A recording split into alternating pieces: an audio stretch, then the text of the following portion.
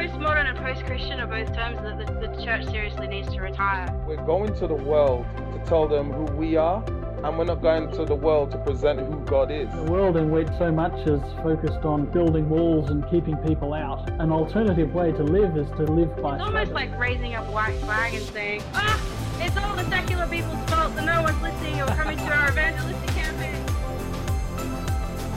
How can we redesign Adventism to be effective at reaching emerging Western culture? That's what the Story Church podcast is all about. Adventism redesigned.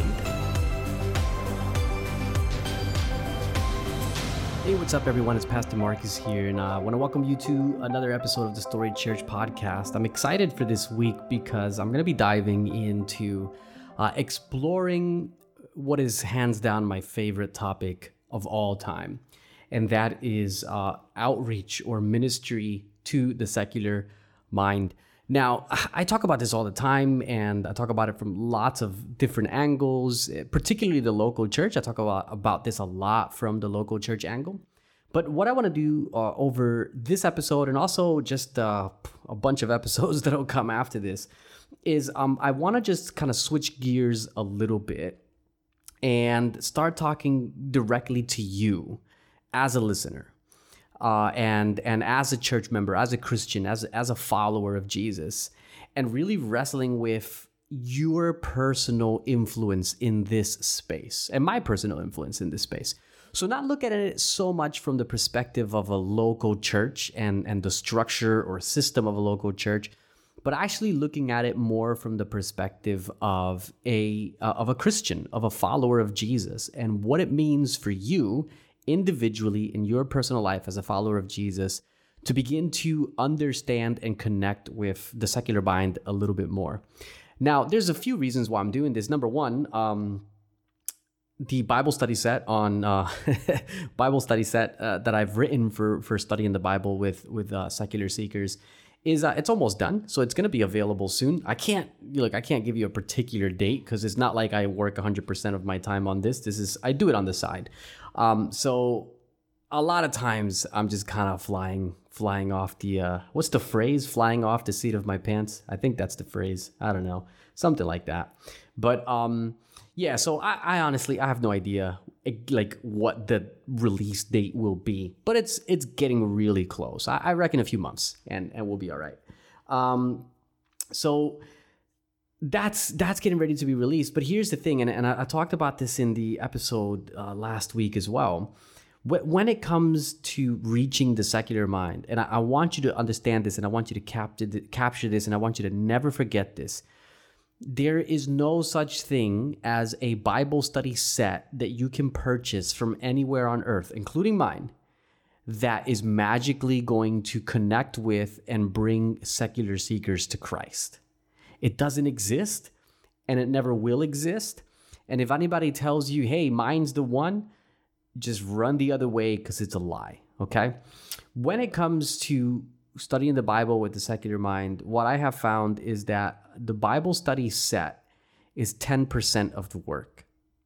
And so the Bible study set is important because you need a foundation, right? You need something that you can work off of that is meaningful and that interacts with the categories of the secular mind. And a lot of the Bible study sets that we have available to us, they don't do that. They assume that the person has a background in Christianity. They assume the kinds of questions that the person is asking.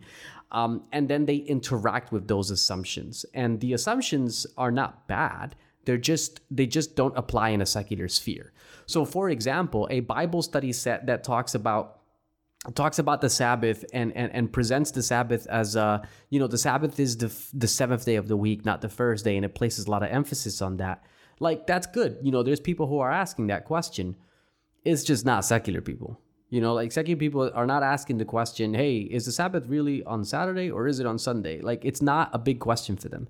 And so what about a Bible study set that talks about the Sabbath from the perspective of existential and humanitarian justice?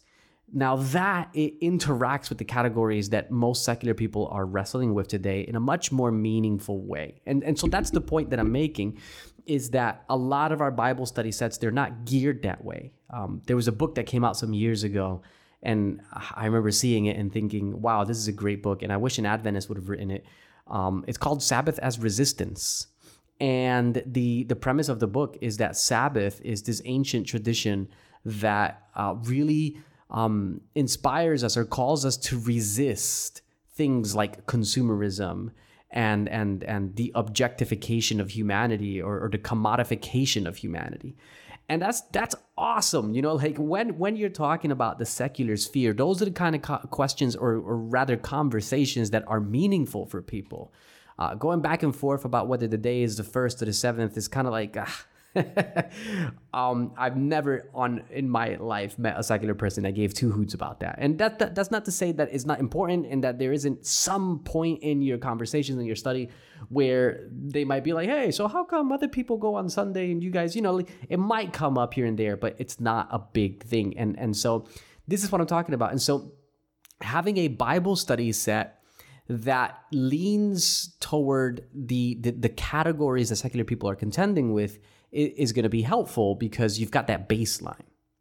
However, the set, like I said, is only going to do 10% of the work. It's just the baseline. It's just the conversation starter.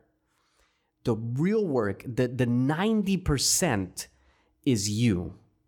All right, the 90% is you. So if you think, hey, this Bible study set on, designed for studying the Bible with secular people's coming out, and I'm going to get that book and I'm going to use it with my secular friends and they're going to come to Jesus, and that's the end of it.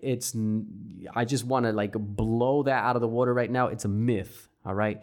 If you want to reach secular people effectively, you're going to have to work on yourself. And you're going to have to develop yourself, and you're going to have to change your language, and you're going to have to expand your horizons, and you're going to have to adapt and contextualize pretty much reframe your own approach to faith to be meaningful for them, so that when you're actually sharing with them, you don't have a Bible study set that's designed to connect with them. But then when it comes time for you to talk, you're talking like a old school traditional Adventist whose categories don't make sense to them. So you have to change as well if you want this to work. You've got to go through the journey. You've got to do the hard work. You've got to do the reading, the studying, the exploring, the praying, the reframing, the contextualizing, all of it. You've got to do the work yourself. And so when the Bible study set is released, I actually want it to be accompanied with some videos that I'm going to record with each lesson. And it's going to be published as a book format, not as the little pamphlets. And the bottom line for that is that this particular Bible study set, it wouldn't work as pamphlets because it's not a doctrinal approach. It's a narrative approach. And with a narrative approach, what it means is that you're building the story little by little from before creation all the way, to Jesus returns and New Jerusalem and all that. And everything is so tethered together and intertwined as a narrative that it doesn't make any sense for this particular study set to be released as pamphlets that, a pamphlet almost communicates like, hey, if you pull this one out all by yourself, you could use it all by itself. And that's kind of like the thematic or doctrinal approach to Bible study. That's not what we're doing here. All right. This particular set is narrative based because you have to build the story little by little. And I can hear some of you saying, but aren't postmoderns against, incredulous of meta narratives and things like that? And the answer is yes. The answer is yes. But you have to remember this as well. This Bible study set wasn't designed for postmodern philosophers. And it wasn't designed for postmodern ideologues. This Bible study set was designed for secular people, many of whom are impacted by postmodernism, but it was designed for secular people whose hearts have been awakened by the Holy Spirit and they're searching for him.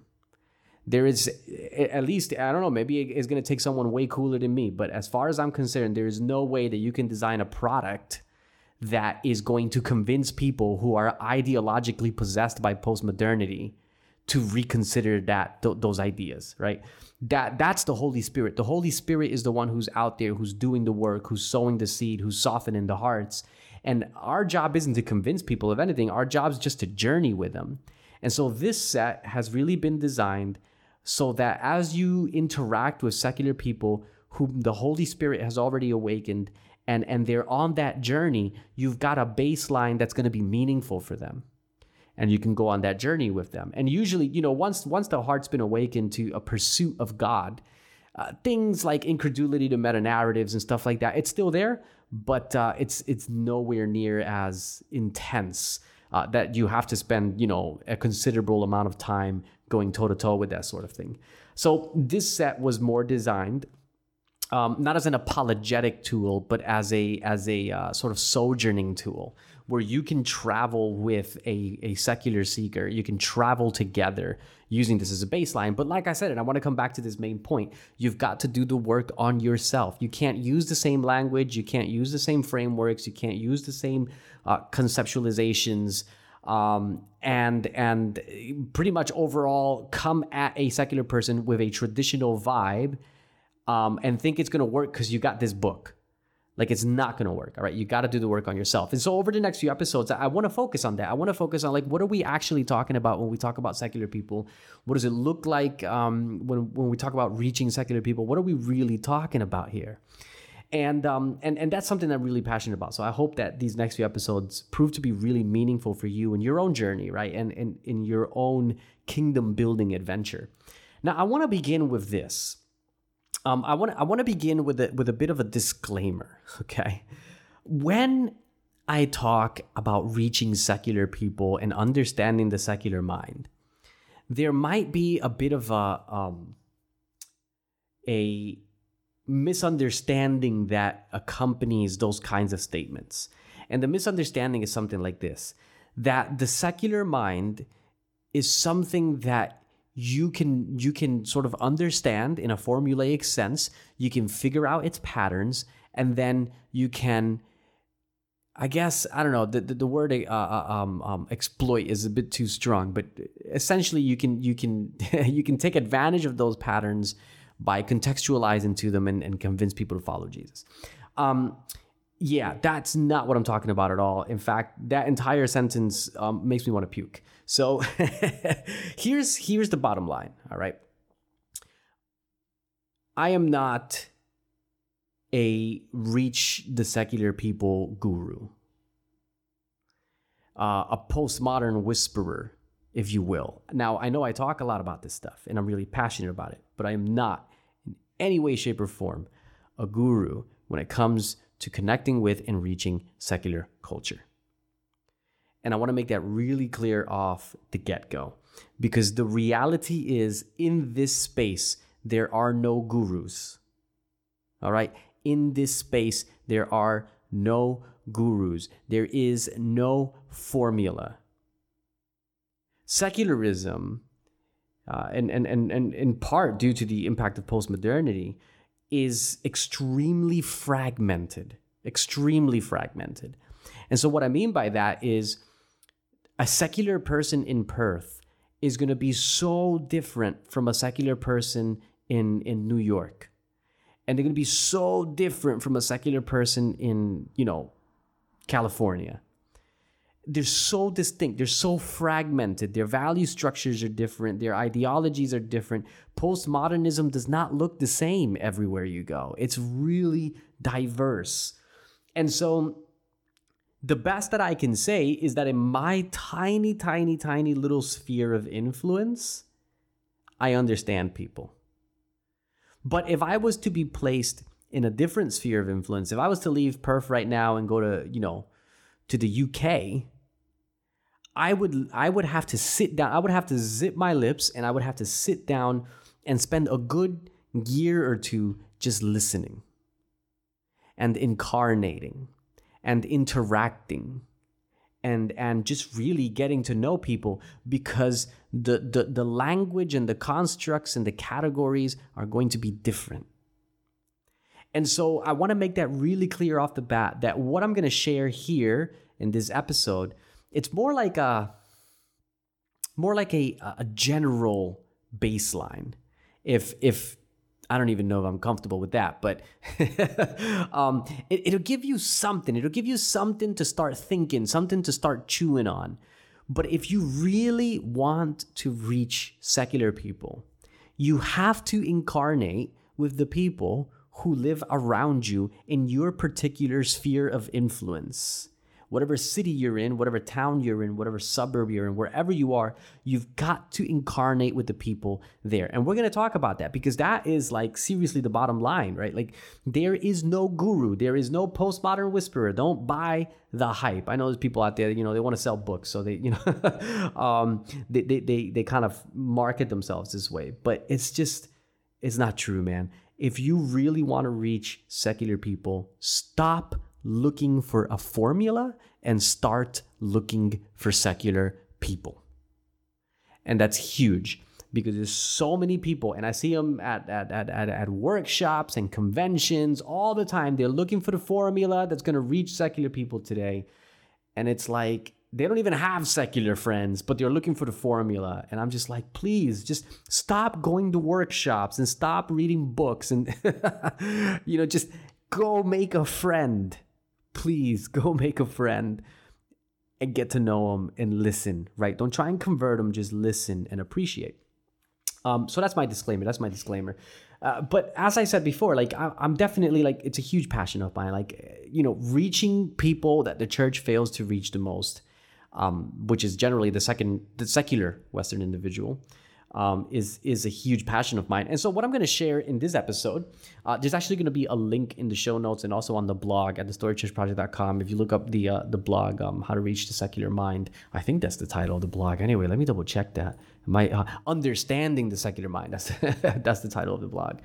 And so what I'm actually going to be doing is I'm going to be working off of an article that I wrote for the Compass magazine. And this article is titled Reimagining Adventism, Part 1, Adventism and Absurdity. And so a lot of the content that's going to be in this episode is really just, ebbing out of this article that I wrote for the Compass magazine back in 2019. And if you want to read the article in its entirety, then it'll be linked in the show notes and also on that blog link that I mentioned. But anyways, moving into the meat of what I'm trying to say here today. When it comes to reaching the secular mind, I'm not only passionate about it from an individual perspective, but being passionate about it from an individual perspective has kind of given me, I guess, a unique perspective on how we as a church collectively fail to meaningfully connect with the secular mind. And if I could boil down the main problem to one basic singularity, it would be this: that in our attempts to reach secular culture with the gospel, a lot of us have begun to see the secular mind as a problem. All right, let me say that again. In our attempts to reach the culture, we have begun to see the post-church mind as a problem. And here's the thing: when you see the culture as a problem, people become projects instead of people. And so then what happens is the secular mind becomes this quandary to be resolved, right? It's this obstacle, this hurdle, this dilemma. And we as Christians, we got to figure out how we're going to fix this problem of secularism, right? We got to find the thing that we can exploit to get in there with the gospel. And really fundamentally, in a lot of the conversations that I've been involved in when it comes to reaching the secular mind, it always boils down to this sort of milieu, to this mood, right? To this sense that the secular mind is a problem and we must fix the problem. And when we fix the problem, then we can reach people. And this is kind of, sort of blends into this whole idea of looking for a formula to reach people. But here's the thing about this posture that we've assumed. It's a really damaging posture. Because when people are a problem, then they become a project. They're no longer people. And when people are a project and you approach people as a project, especially secular millennials, they know you're approaching them as a project. They can smell that thing a mile away. Millennials have been advertised to more than any other generation before them. Millennials and Zeds, right? They've been advertised to so much they can smell a sales pitch from a mile away. And when you look at them or you approach them with the posture of, you're a project, they'll sniff that thing right away. And so I've actually begun asking, what if the culture's aversion to Christianity wasn't really a problem? What if it's actually an opportunity, right? What if we slowed down and stopped trying to find the key or the secret to reach the culture, and instead we sat down with it and we just enjoyed it, and we inhaled its fragrance, we appreciated its questions, we felt its despair, we learned to sing its songs and speak its language and dance according to its rhythm. What if we admired them with so much sincerity and authenticity that they actually welcomed us into their family? And so this is pretty much the approach that I've begun to take. And even when I give Bible studies, I tell people, I'm not here as your guru. I'm not here to give you all the answers. I'm here to journey with you. We're going to travel together on this path. And what that means is that throughout this journey, I want to learn from you. And I'm going to share my stories and my experience with God and my faith. And I want you to learn from me, but I want this to be like a mutual experience where we can actually celebrate beauty together in our lives. And what that does is people then realize, so you're actually interested in me. You're interested in my story. You're interested in my perspective. You're interested in my beliefs. And there's a sense in which now there's a mutuality, there's a respect, there's a connection that's profound, because it's no longer a top-down relationship, teacher to student, but it's a mutual relationship, fellow travelers, and you're traveling together.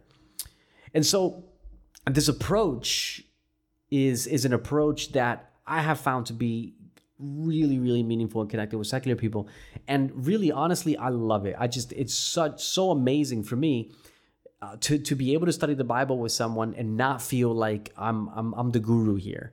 And sometimes I still study the Bible with people who have a religious background, and whether they be people that I've met in church or people that someone in church has introduced me to, they'll have a religious background. I still study the Bible with people like that, and usually in those settings, there's an assumption, there's an agreed assumption that Marcus, Pastor Marcus, you're going to be the teacher and I'm going to be the student. And I actually I don't really feel comfortable in those scenarios anymore, because I want to journey with a person, and I want to appreciate what it is they have to say.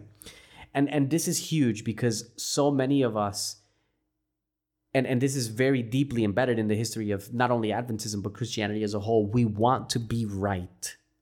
We want to be correct. And we have the truth, right? And so the guy that I'm studying the Bible with, who's got a background in Buddhism, he's just got a background in falsehood and error and deception. And I don't want to learn from him, because all he has is error, and that's kind of the attitude that we bring to it. And I'm telling you right now, if that's the attitude you bring to a Bible study with a secular person, I don't care what resource you have, you're not going to get far. You're not going to get far. You have to learn to appreciate, like Paul did in Mars Hill. I find it fascinating how Paul walks into Mars Hill and he begins to present the gospel to these Epicurean and Stoic philosophers. And he says, hey, I've been walking around your city and I saw your idols, and there was this idol to the unknown God. And he's the one that I've come to proclaim to you today. And I find that fascinating because most of us in the church today would go up to the Epicurean and the Stoics and say, I've been walking around your city and I saw all these idols, and I'm here to tell you those idols are sinful. You have to get rid of those idols, and they're wrong and they shouldn't be there. And let me give you all the rules, because if you keep these rules and you listen to me and you believe what I say and you accept what I say, then God's going to be happy with you, right? But that's not what Paul does. But that's what most of us would do. Because we're so intent on being right, and we're so intent on being correct, and we're so intent on pushing our particular brand of spirituality that really we become a threat to the culture. And I'm going to talk about that a bit when we actually get into the whole theme of understanding the way secular people interact and interpret traditional Christian approaches to evangelism. But again, like this is what Paul does. And he doesn't just do that. He quotes one of their poets as well in this discourse. He like, it's interesting. He doesn't really quote the Bible. He summarizes biblical themes, but he doesn't quote the Bible. He points to their idols and he quotes a pagan poet as though there's truth in what the pagan poet is saying. Because there is truth in what the pagan poet was saying. And Paul was appreciating the truth that had found its way into this community of people who hadn't received the direct revelation of God in Scripture, but nevertheless, truth had found its way in there. And this is the way that we need to approach the culture when we're interacting with the culture, whether the person you're interacting with is a, postmodern critical theorist, and I've had those, and that's a bit tough, but, or whether they're a secular Buddhist or whatever their New Age, whatever their background might be, you have to come with the understanding, with the assumption that no matter who they are or where they are from, God's truth has found its way into their lives somewhere. And I want to find that and celebrate it with them, instead of saying, hey, I've got all the truth and I've got all the answers. You just have to take everything I say and abandon everything you have, because I'm the one with the truth here. You got to let that go. That's never going to work with secular people. If you want, if you're like, look, I insist on doing it this way, then you know what? By all means, keep doing it that way, but don't try and reach secular folk. All right? It's not going to work. Now, I have had some people say to me, hey, I'm secular and I was reached that way. And I'm like, amen. Praise God. I'm glad you were reached. But let me make two things really, really clear. Number one, an anecdote of one person, because there's always one guy, who's like, hey, but I came from a secular background and, I was reached with this approach that you're saying doesn't work. And so you're wrong. It works. It's like, well, it worked for you. But the general trend is it doesn't work for the vast majority of secular folk. And so we can't take one anecdote and say, all right, forget all the data, forget all the evidence, forget all the experiences. Let's just ignore all that. And because the one guy, it worked for him. But also, we also have to understand that secularism, again, is very fragmented, and it comes in many different flavors and colors. And so, for example, if you're talking about a modern secularist, we're going back here to like the period of modernity. And there's a lot of secularism in the period of modernity. And in the period of modernity, the simplest way to define it is this is the period where religion was replaced by science as the source of absolute truth. So you had pre-modernity, where religion was the source of absolute truth, and you had modernity, where science replaced religion as the source of absolute truth. And so in both of these systems, absolute truth exists. What changes is the source. But in post-modernity, the source of absolute truth doesn't change. Absolute truth itself changes. In post-modernity, there is no absolute truth. And so someone who has been impacted by modernist constructs and categories can still potentially be reached through argumentation and evidence and, that type of thing, because they're still thinking in categories of absolute truth. And so if you manage to convince them and hammer them over the head hard enough and they're like, oh yeah, you make a good argument, then they may just be willing to abandon their previous belief system and adopt this new one. But postmodern secularism is a whole different monster, because in postmodernity, there's the assumption that there is no such thing as absolute truth. And your truth is your truth, is my truth is my truth. And so if you come at me with argumentation and coercive and, kind of like, hey, I've got the truth and you don't, then it's over, man. It is over. That might potentially work with a modern secularist, but it won't work with a postmodern or metamodern secularist. And, it's changing, it's transitioning, because postmodernism is actually old, just in case in case you weren't aware. It's old, it's dated. There's a lot of contending or competing ideologies that are taking its place. I don't have time to get into that on this episode, but we can potentially talk about that in a future episode. But yeah, postmodernism, in many ways, postmodernism is dead. The only reason why I use postmodernism, postmodern Adventist evangelist, postmodern outreach group, and I talk about postmodernism a whole lot, how to study the Bible with postmoderns, the ebook on my page, which, by the way, if you have not read that ebook and you're interested in this topic, go to thestorychurchproject.com/start. So that's thestorychurchproject.com/start. And download the ebook. It's free, all right? Because that ebook is absolutely key to this whole conversation. And it's not very long. You can read it, How to Study the Bible with Postmoderns. But anyways, the reason why I use the phrase postmoderns is because Adventists are usually like 20 years behind everybody else. And, the world has moved on from postmodernism. But if I write a book called How to Study the Bible with Cost Modernists or with Digimodernists or with Metamodernists, then, most Adventists would be like, huh? They won't even bother reading it. They're like, "What? Who is this wise guy? What is he on about?" So I had to use language that unfortunately is dated outside of our community, but is nevertheless where people are within our community. So there you go. I don't remember how I got onto that, but let me go ahead and wrap this episode up. In this approach that I've been discussing, the mind of the secular man is not a problem to be solved. And I'm borrowing the words of Danish philosopher Søren Kierkegaard here. He was talking about something totally different. I'm just going to appropriate it here. Not a problem to be solved, but a reality to be experienced. All right. So that's a Kierkegaard statement that had to do with something totally different. But anyways, it works here. So the secular mind, here's the thing. The secular mind, I want you to understand this. I want you to appreciate this. I want you to embrace this. It is not a problem to be solved. It is a reality to be experienced, right? Enter into relationship with this mind. Learn to listen to it. Observe its color. Taste its flavors, right? Don't be obsessed with proving it wrong or with stamping your convictions onto it so that this contact can emerge a parrot of Adventist orthodoxy. No, learn to experience it, to do life with this person, to belong with this person, to explore together. And as you have this mutual dance with each other, Jesus, in this space, Jesus shines the brightest. And in my experience, this means a lot of inner work, guys. It means a lot of self-development, because you have to adapt and contextualize in ways that are going to make you uncomfortable.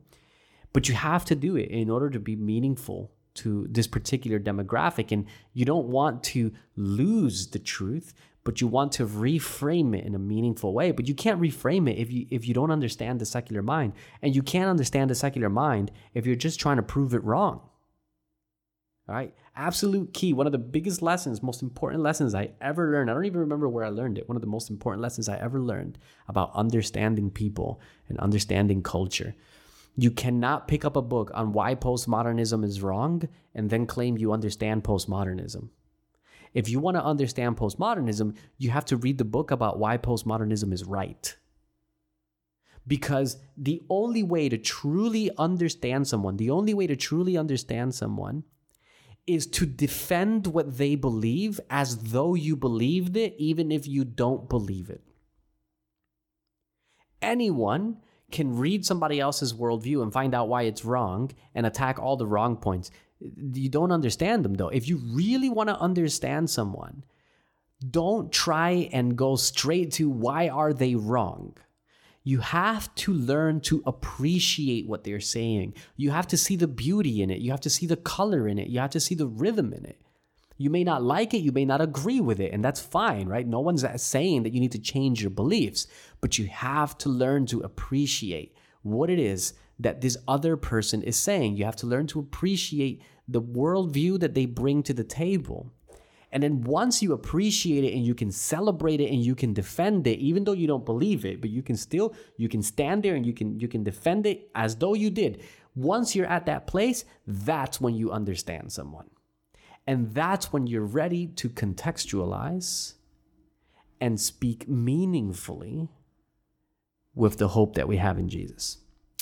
Now, I'm going to start wrapping things up because this was just sort of an introduction.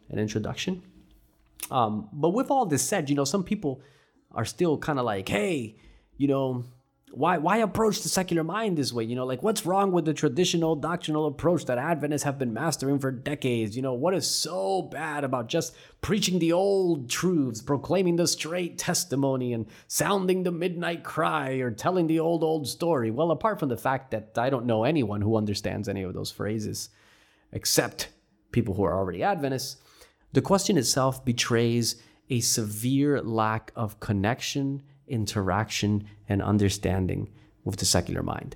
And so, like I said, in upcoming episodes, I'm going to dig into this a bit more. If you can't wait, if you're like, oh, I cannot wait, I must know more right now, then you can click the link to the blog that I wrote for the Compass magazine.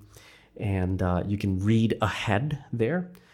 But when I actually sit down and record the podcast episode, I'll go into a bit more detail and expand.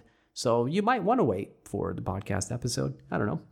Up to you. You're a autonomous moral agent. You can decide. But for now, I want to stop there and just kind of summarize what I've been sharing today. And that's really the bottom line that undergirds effective secular outreach. And it is to see the secular mind as something joyful to experience, with all of its ideas and all of its perspectives that you and I disagree with as biblical Christians. There is still beauty and truth there to celebrate. And if we approach secular people from the angle of a fellow traveler, hey, you've been traveling along this road, I'm traveling along this road, you've picked up some nuggets of truth, I've picked up some nuggets of truth. Let's come together. Let me show you what God has done in my life and what I've learned in Scripture. And what has God revealed in your life? Let's go on this journey together. And hey, well, here's the spot that we've arrived at where, something that our value structure or something that you held dear is conflicting with Scripture. Well, let's wrestle through that, right? Let's not debate or argue about it, but let's wrestle through that and let's see what we can both learn through that journey and through that process. This is an approach that is significantly more effective and more humble, really.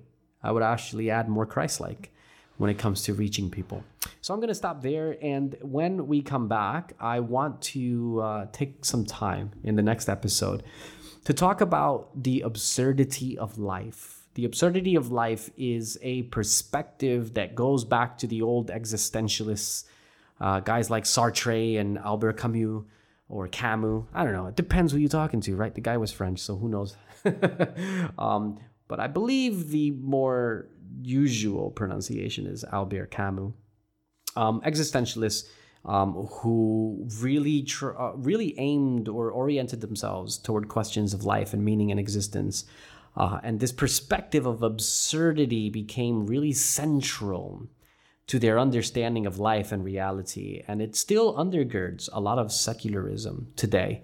So we're going to talk about that and a few other things as we aim to get at least a general baseline for appreciating the secular mind. Okay, guys, that's it for today. Thank you for stopping in. Thank you for listening. I hope this was awesome. Would love to hear your thoughts. Send me a message, send me an email, post a comment. wherever, I would love to hear what you're thinking and any questions that you have about ministry to secular culture. All right, I'm going to end it there. Take care and God bless, and I will catch you next week.